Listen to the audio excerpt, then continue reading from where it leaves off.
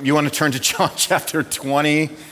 John chapter 20. It's going to feel like Easter morning here because we're going to be talking about the resurrection of Jesus. John chapter 20. If there's one thing that tends to be a common experience with everybody here, it's expectations. In more specifically, unmet expectations. And what's connected to unmet expectations with it, which is this thing I was literally just talking to Zach Watson about, which is disappointment. So if you want to know what kind of conversations I just immediately get into during passing of the peace, it's just we start talking about our disappointments right off the bat, 2 minutes before I have to preach. Zach was telling me about a book that he's reading about disappointment. But we all deal with that. We all deal with expectations. We can't go into a situation expectation neutral, right?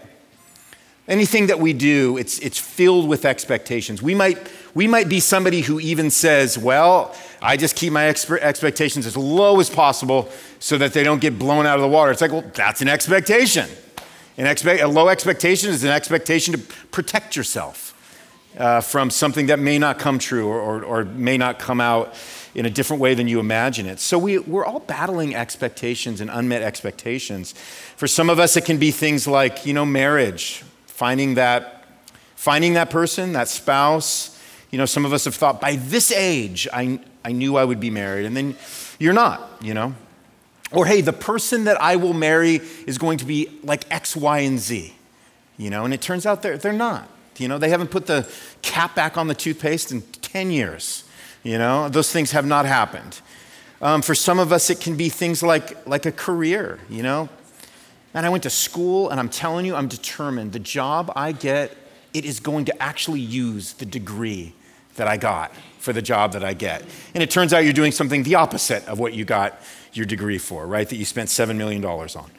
And then for some of us, it's a million other things, right? It can be retirement, right? These are all the places that I'm going to travel. This is the life that I've prepared, that I have built. And then something happens, right around that time. And your life is just altered. And the expectations that you had are not met. And then you're just filled with disappointment. And you're filled sometimes with disillusion. When something doesn't live up to what we thought it would, we can drown in those things. We can drown in anger and depression, disillusionment, disappointment. And what we learn and what we're going to see this morning is that God is not absent in those moments where we have had another expectation that has gone unmet, that has just propelled us into levels of disappointment. We know that God never takes coffee breaks, right? He's never on a coffee break when things don't turn out the way we hoped. And sometimes an unmet expectation becomes the opportunity God uses to meet a need that we weren't even asking for, that we didn't even know was there, that in the original expectations we had, we missed because we had our eyes. We had our mind, we had it fixed and focused on one particular thing. And then God comes around, he doesn't give us that thing, but he surprises us by presenting something else in the process. You've probably heard this expression, when God closes one door, he opens another. Well, that's actually not in the Bible, not to bum everybody out. But sometimes when God closes one door, he doesn't open another door because he wants you to stay in the room you're in for a little while, right? And some of us are experiencing that today. We're in a place where we would like to see some movement. We're actually hoping for some change. We're hoping to be alleviated of some of the things that may be grinding on us or scraping at us. And the Lord has you in this place of non-opportunity, or what appears to be non-opportunity. And yet he's going to use that to express something to you if you have the patience and the wisdom to wait. As we pick up in John chapter 20, we're going to see the way that God remakes the world and how he remade the world and how he remakes us in the process. And he does it sometimes through not meeting our expectations in the way that we wanted, but through exactly the way we need. And so when we pick up in John chapter 20, we see this woman named Mary Magdalene. And she's making her way to the tomb. Remember, this is after Jesus has died. We've been building up to this moment all these weeks, all these months. Jesus finally dies. He's crucified. The day after, Mary Magdalene, we're going to read, is making her way to the tomb after the crucifixion. Again, whatever is going on in her mind, she is not skipping to the tomb with the knowledge and the excitement that the Lord has risen. That is not the focus that she has as she's going to the tomb. In reality, she's carrying spices with her to complete the burial process. She couldn't do it the day before when he was buried because of the fact that it was the Sabbath and they aren't allowed to work. They weren't allowed to do any of those kinds of activities during the Sabbath. So now it is the day after Sabbath, the early morning, and she's on her way with spices to complete Jesus' burial process. She's living in a world of unmet expectations. But little does she know that it's a world that has been completely remade. She just doesn't see it yet. She doesn't know it yet. She doesn't realize her unmet expectations were about to be completely transformed. So let's pick up John chapter 20. I'm going to read the whole chapter. So verses 1 through 31, picking up in verse 1, it says, "Now on the first day of the week, Mary Magdalene came to the tomb early while it was still dark and saw that the stone had been taken away from the tomb. So she ran and she went to Simon Peter and the other disciple, the one whom Jesus loved, and said to them, 'They have taken the Lord out of the tomb, and we do not know where they have laid him.' So Peter went out with the other disciple, and they were going toward the tomb. Both of them were running together, but the other disciple outran Peter and reached the tomb first. And stooping to look in, he saw the linen cloths lying there, but he did not go in. Then Simon Peter came, following him, went into the tomb. He saw the linen cloths lying there, and the face cloth, which had been on Jesus' head, not lying with the linen cloth, but folded up in a place by itself. Then the other disciple who had reached the tomb first also went in, and he saw and believed, for as yet they did not understand the scripture that he must rise from the dead. Then the disciples went back to their homes." Verse 11, "But Mary stood weeping outside the tomb, and as she wept, she stooped to look into the tomb. And she saw two angels in white sitting where the body of Jesus had lain, one at the head and one at the feet. And they said to her, 'Woman, why are you weeping?' And she said to them, 'They have taken away my Lord, and I do not know where they have laid him.' And having said this, she turned around and saw Jesus standing, but she did not know that it was Jesus. Jesus said to her, 'Woman, why are you weeping? Whom are you seeking?' Supposing him to be the gardener, she said to him, 'Sir, if you have taken him away, tell me where you have laid him, and I will take him away.' And Jesus said to her, 'Mary.' And she turned and said to him in Aramaic, 'Rabboni,' which means teacher. Jesus said to her, 'Do not cling to me, for I have not yet ascended to the Father, but go to my brothers and say to them, I am ascending to my Father and your Father, to my God and your God.' Mary Magdalene went and announced to the disciples, 'I have seen the Lord,' and that he had said these things to her."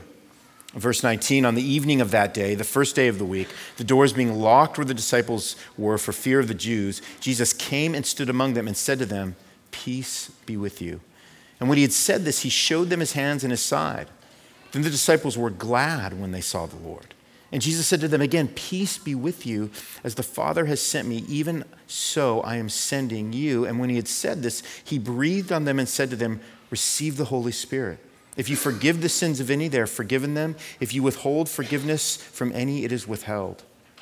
Verse 24, "Now Thomas, one of the 12, called the twin, was not with them when Jesus came. So the other disciples told him, 'We have seen the Lord.' But he said to them, 'Unless I see in his hands the mark of the nails, and place my finger into the mark of the nails, and place my hand into his side, I will never believe.' 8 days later, his disciples were inside again, and Thomas was with them. Although the doors were locked, Jesus came and stood among them and said, 'Peace be with you.' Then he said to Thomas, 'Put your finger here and see my hands, and put out your hand and place it in my side. Do not disbelieve, but believe.' Thomas answered him, 'My Lord and my God.' And Jesus said to him, 'Have you believed because you have seen me? Blessed are those who have not seen and yet have believed.'" Verse 30, now Jesus did many other signs in the presence of the disciples, which were not written in this book, but these are written so that you may believe that Jesus is the Christ, the Son of God, and that by believing you may have life in his name. This is the word of the Lord for us today. We can see right at the very end there, and as we read through this chapter, there's two things that John wants us to know. He wants us to know why he's writing this account. He's wanting us to know why he went through the details that he went through, given the resurrection story that he wrote. If you go to some of the other Gospels, you'll read different details. Each of them include different kinds of events and details that the other writers don't include. We're just looking at John's particular narrative here and what he lays out for us. But this is what he says in verse 30.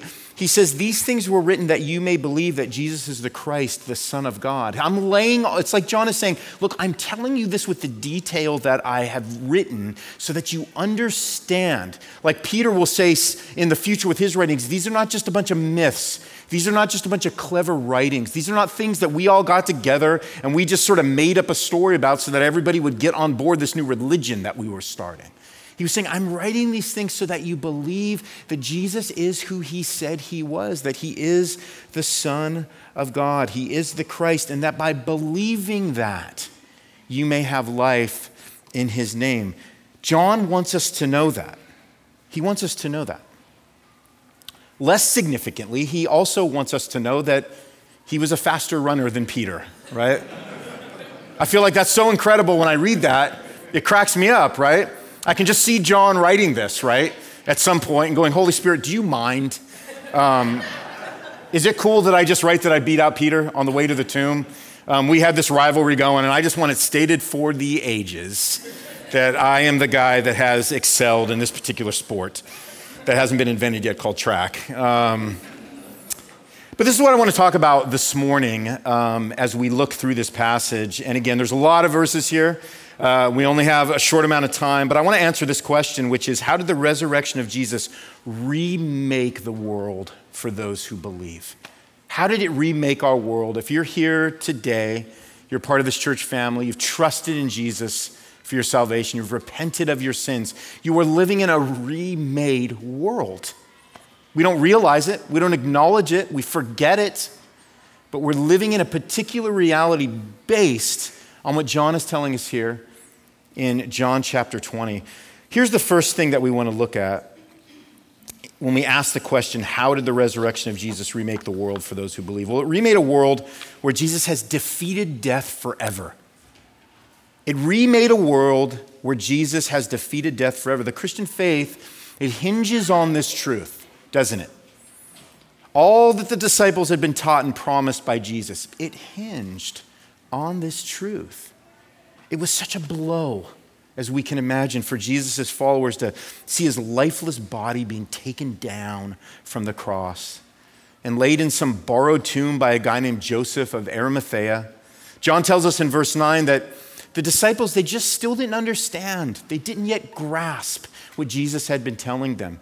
All those times Jesus has said, the Son of Man must die. He must rise in 3 days.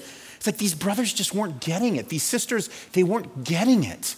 He had said it to them, but they didn't have a vision for what he meant. They did not yet understand. This also reminds us of the things we don't understand when it comes to the way Jesus unfolds his plan. That our understanding of a thing doesn't alter his unfolding of a thing. It's so helpful for us to remember that as we look at the way Mary Magdalene responds to Jesus, as we look at the way Peter and John responds as they run to the tomb. What's so interesting for us is that death had already been defeated when Mary and Peter and John wandered to the tomb on Sunday morning. They were already living in a world that had been remade. They just didn't know it. They knew Jesus. They did. But they didn't understand the magnitude of what that empty tomb meant for them and for the world. Do we understand that? Do we understand? We can understand intellectually. Yes, Ronnie, I affirm that Jesus is the Son of God and he rose from the dead and he defeated death. We can affirm that, right? And we have to affirm it. Jesus must rise from the tomb, or you guys have just literally wasted 2 hours of your morning at Substance Church, right? He must rise. He must. He must rise. Because without the resurrection, we have nothing.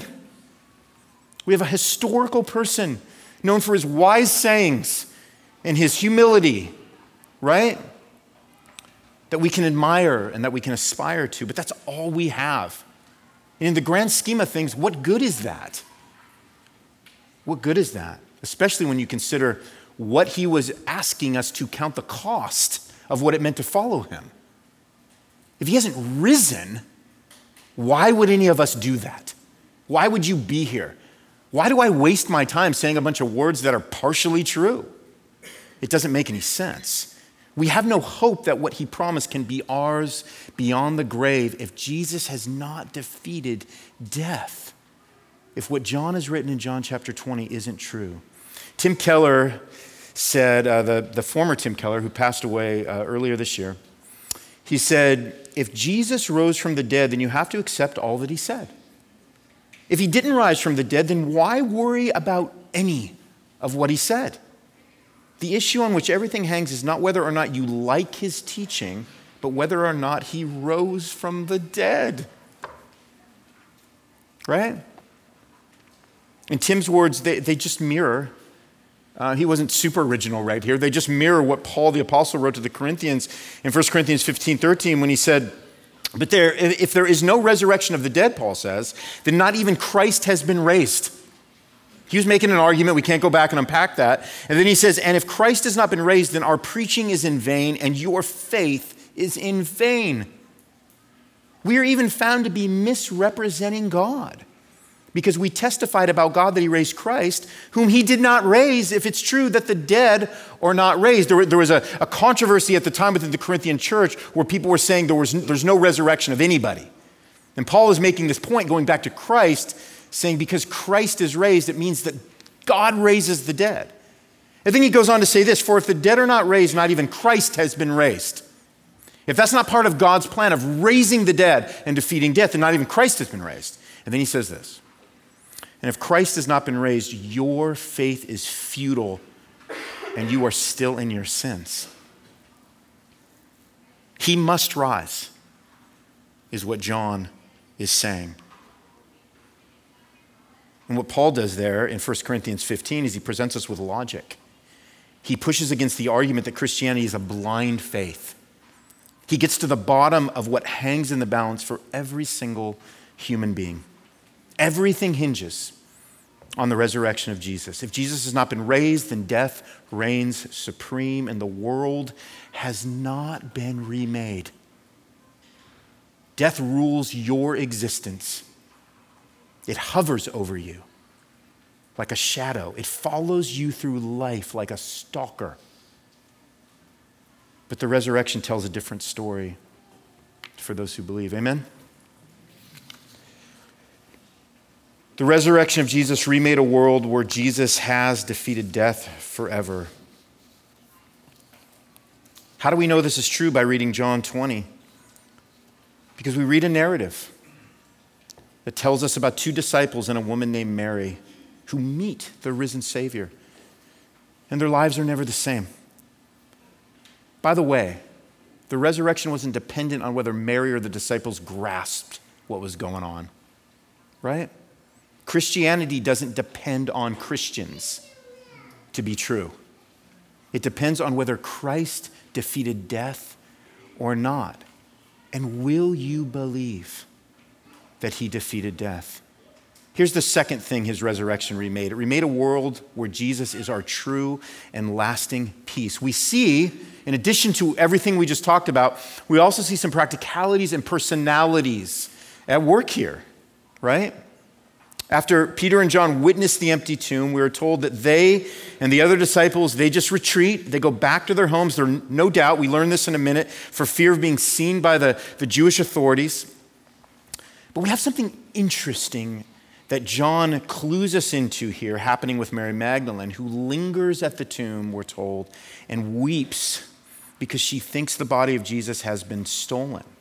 And we're told here she's met by the appearance of two angels and then by Jesus himself, who she mistakes for the gardener.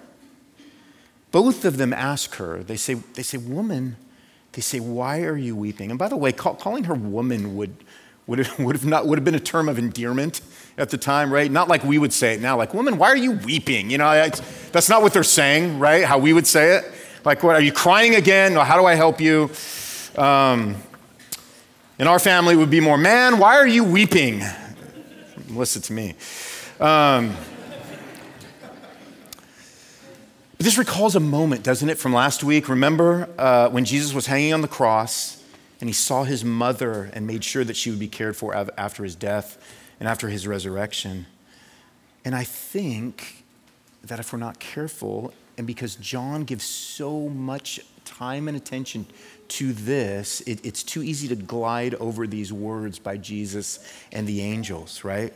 We might think this, gosh, Mary, you should have known that Jesus was going to rise from the grave, right? For crying out loud, man, this dude, he told you this for 3 years, what he was going to do. And you know, the thing is that Mary should have known. The disciples should have known. In the same way that we should know some of the things that we don't know. In the same way that we should remember the words of Jesus when we experience our own confusion that grief produces, right? We should remember that Jesus is tender towards us, that he's patient towards us. He's not rolling his eyes at us saying, oh my gosh, why on earth are you crying again? How many tears do I have to wipe from your eyes before you begin to understand that I got this? Said Jesus never, right? He lovingly asks, why are you weeping, Mary? To give reassurance of his presence, of his patience. This is one of the ways that Jesus provides peace to us, true peace, lasting peace. And it doesn't take long for Mary's eyes to be open to who Jesus was. Even though we're given a hint that maybe his glorified body had changed a little bit in appearance. But Jesus tells Mary this unusual phrase. He says, don't cling to me, Mary. And he's not putting her off by saying that. There's nothing about his resurrected body that couldn't be touched. We're going to see that in a minute as he deals with Thomas here. What Jesus is doing here, as he's tenderly approaching Mary, as he's reassuring her, is he's preparing her. He's preparing Mary for her future relationship to him after he ascends to the Father.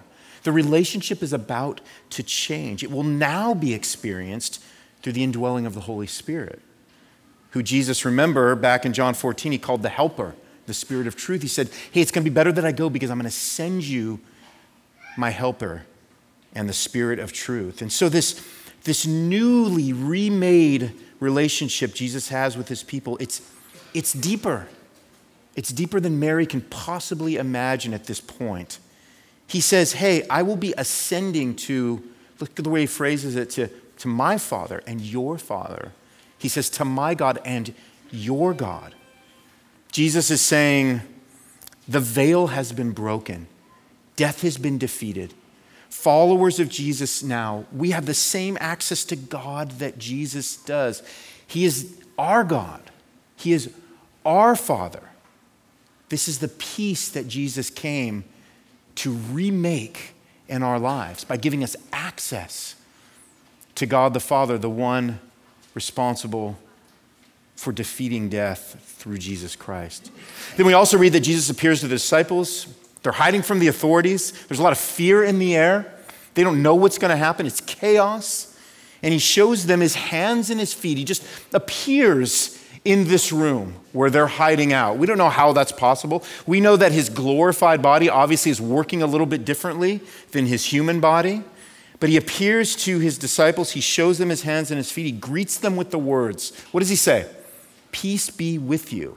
And by the way, that's not just a greeting, right? The way we just throw out greetings. We live in a very flippant kind of greeting culture, right? This is not, Jesus' way of saying, what up, my dudes, that's not like what's going on here. Like this greeting means something to the disciples who, again, are hiding in fear. They're in confusion.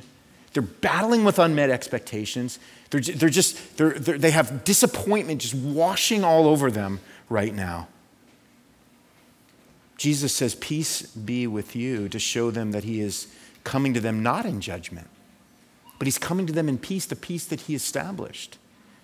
Jesus he had absorbed their judgment on the cross. Jesus is their mediator. Jesus is our mediator now. 1 Timothy 2:5, for there is one God, one mediator between God and men, the man Jesus Christ, who gave himself as a ransom for all, which is the testimony. So we're reading about it right now, given at the proper time. Paul says in Ephesians 2, but now in Christ Jesus, you who were once far off have been brought near by the blood of Christ, for he himself is our peace, who has made us both one and has broken down in his flesh the dividing wall of hostility. So we are not standing now with this wall of hostility that existed between us and God due to our sin that he cannot be tolerant of, that he is patient over, but ultimately not tolerant of. Jesus broke that down. He became our true and our lasting peace. This is why Jesus had to rise and remake the world that we all are living in right now. Here's the other thing his resurrection remade. It remade a world where Jesus can be the assurance for our doubts. He can be the assurance for our doubts. This exchange between Jesus and Thomas is incredible. I love this exchange. It's so hopeful, right?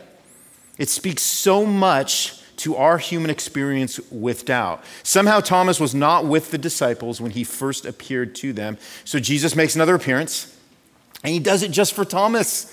He comes back. He's like, man, I got to seek out Tom. The guy was gone that first time. I got to seek him out. And that's something not to miss. It's something not to miss when we think of the character of the risen Jesus. Here he is, preparing to ascend to the Father. He had some stuff going on, right? Making his resurrection appearance, we're told, to more than 500 people who saw him after they'd seen him on the cross. And he comes back specifically for Thomas.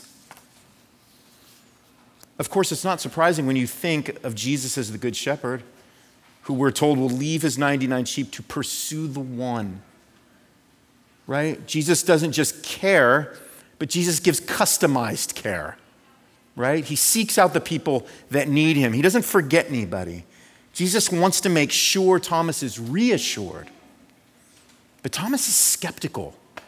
Thomas is skeptical. Unless I see and touch his scars, he says, I will never believe. And we just have to ask the question, do we identify with that? Do you identify with that? Is seeing believing, or is believing seeing? And what the Lord does is he gives Thomas an opportunity that we will not have until we see Jesus face to face. And when Thomas, we're told here, experiences Jesus' scars with his eyes and his hands, we're told that he believes. He exclaims, he says, my Lord and my God, now I see. Now I believe. He makes this confession. It's a legitimate confession that forms a legitimate testimony, which is why John included it as part of Scripture. But then Jesus does this interesting thing. He also points to the millions upon millions of other followers besides Thomas that are going to come after Thomas, who will not have the benefit of seeing Jesus' scars with their own eyes. That would be me and you, right? And he says this line, blessed are those who have not seen and yet have believed. Jesus provides assurance for Thomas's doubts, and he provides assurance for your doubts through the story of Thomas. Do not disbelieve, he says, but believe. It's like I feel like Jesus is saying that to me in the moment. Don't disbelieve, Ronnie. Just believe. Because the thing about doubt is that it can just be crippling at times. It can just feel like it's something that cloaks us and we can't see it, and we're skeptical, and we wonder, and it nags at us. In his book, Help My Unbelief, Barnabas Piper argues that doubt is not the enemy of faith, but an element of our faith. He makes this quote, he says, the book of Hebrews tells us that faith is the assurance of things hoped for, the conviction of things not seen. And then he says, we hope, we don't see. There's a difference between those two things. So it's important to recognize that Jesus declares a blessing on those who believe without seeing, but who will see by believing.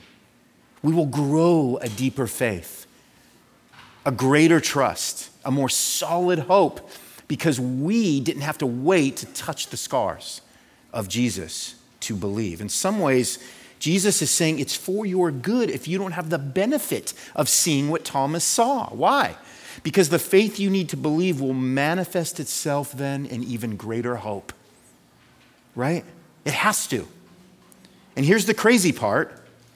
Doubt is part of that process to get you to that place. So that helps us not to freak out about our doubts. That helps us not to freak out when other people that are close to us have their doubts. That's a process too. Learning not to freak out, not only about your doubts, but freak out about the people around you who you love, their doubts. Instead of just shutting those doubts down, saying, hey, that's part of the faith. That's part of the faith. Our doubts can lead to a deeper hope if we allow the Lord, listen to this, to mature our minds beyond what we can merely see with our eyes. Do you hear that? Our doubts can lead to a deeper hope if we allow the Lord to mature our minds beyond what we can merely see with our eyes. So I'm getting ready to, in about 3 weeks, go and graduate in Kansas City. Man, oh man. I'd be fine not wearing the big puffy Harry Potter hat. Am I allowed to say Harry Potter in church? But Melissa insisted on it. So here we are. She gets a lot of joy. She's smiling with like that very smug joy that she has right now for that. And that's okay. That's okay. But here's what's interesting, right? What am I thinking about when I think about Kansas City? Well, unfortunately, I am thinking about that hat. I'm thinking about that robe. Thinking about that scarf. I don't know what they're going to dress me up as. Some kind of a clown wearing like purple and yellow. But that's what I'm thinking about. I'm thinking about walking up and having the guy shake my hand. I'm thinking about the people that are going to be there. Thinking about how cold it's going to be in Kansas City, December, right? Here's what I'm not doubting, right? I don't doubt that the plane is going to make it to Kansas City, right? I don't doubt that the plane is going to make it. Now, some of you guys struggle with that, right? That's a real struggle. For me, that's not a struggle, right? When I get to the airport, I don't go, all right, let me talk to the crew chief and let me talk to the chief mechanic. I demand a tour through all the inner workings of an airplane. I mean, the only guy that knows what I'm talking about right now is Tim Hawley. But like, I don't demand to see those things, right? To sort of give me greater insurance. I'm just thinking, hey, you know what? I'm going to go graduate. I'm going to wear that hat. Melissa's going to post a bunch of pictures that I really hate on Instagram after that. It's going to be great. What I'm not worried about is whether the plane is going to get me to my destination. And what's great about that is that allows me to focus on what I need to focus on, which is making sure I get my legs down that aisle, right?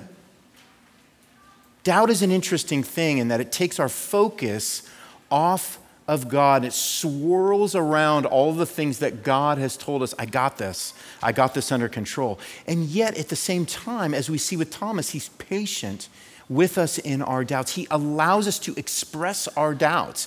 He allows our faith to have elements of doubt contained within it. Why?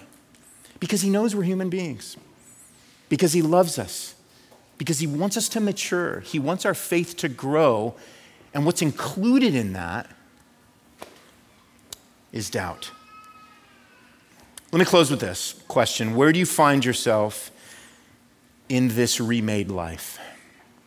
Where do you find yourself in this remade resurrection life of Jesus? Because this is where you are. This is where you and I and everyone in the world lives, whether they know it or not. We live in a remade world because of what happened in John chapter 20. We don't exist in a world where Jesus is not alive. The world has been remade by the resurrection, and that truth has the biggest implications for your life than anything else in the whole world. It's the game changer.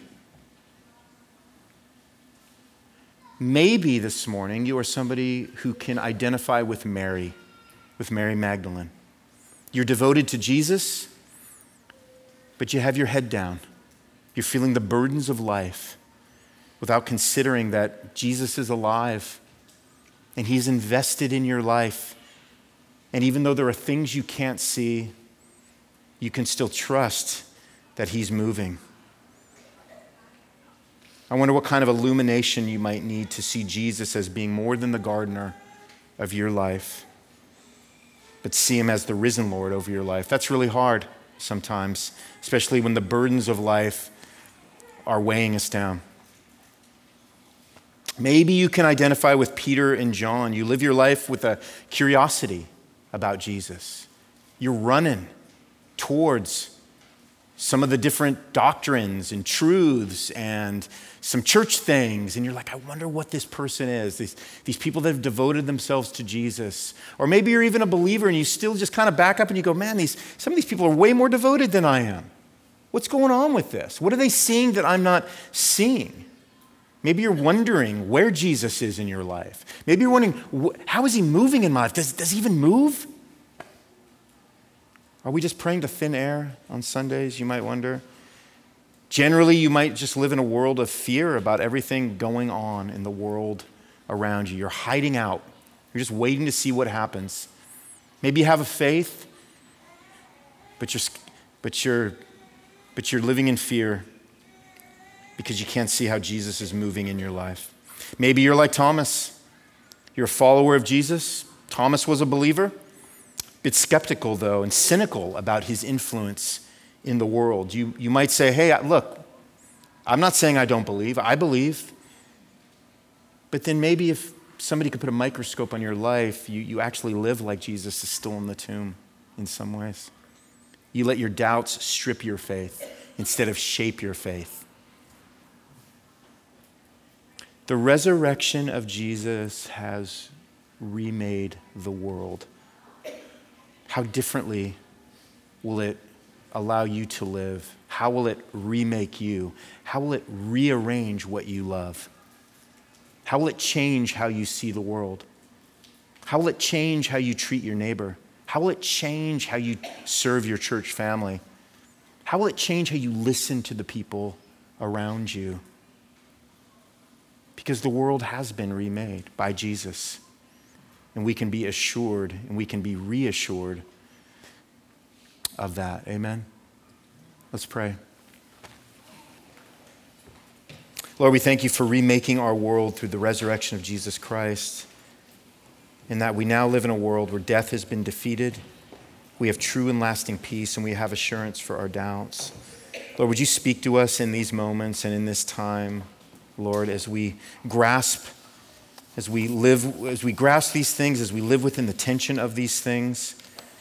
Lord, would you provide reassurance for us who are living in this resurrection life, who are living in this remade world. Lord, would you fill us with a hope that we may be struggling to grasp today, we pray. In Jesus' name, amen.